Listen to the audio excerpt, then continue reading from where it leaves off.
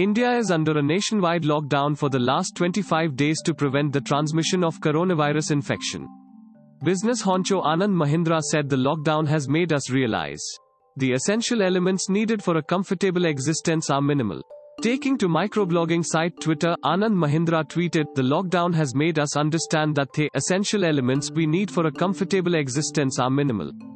Many people are experimenting with hair cutting on their own as salons are closed for nearly a month now. But I am promoting my barber to a much higher position in the value chain. I've been learning how to cut my own hair, but I've reached the end of my abilities," he tweeted. Thanks for listening to the latest News Suno. Be sure to visit latestnewssuno.com to discover our fantastic content. Subscribe to our podcast on Spotify, iTunes or Google Podcast. अब news सुनो बस 60 second में।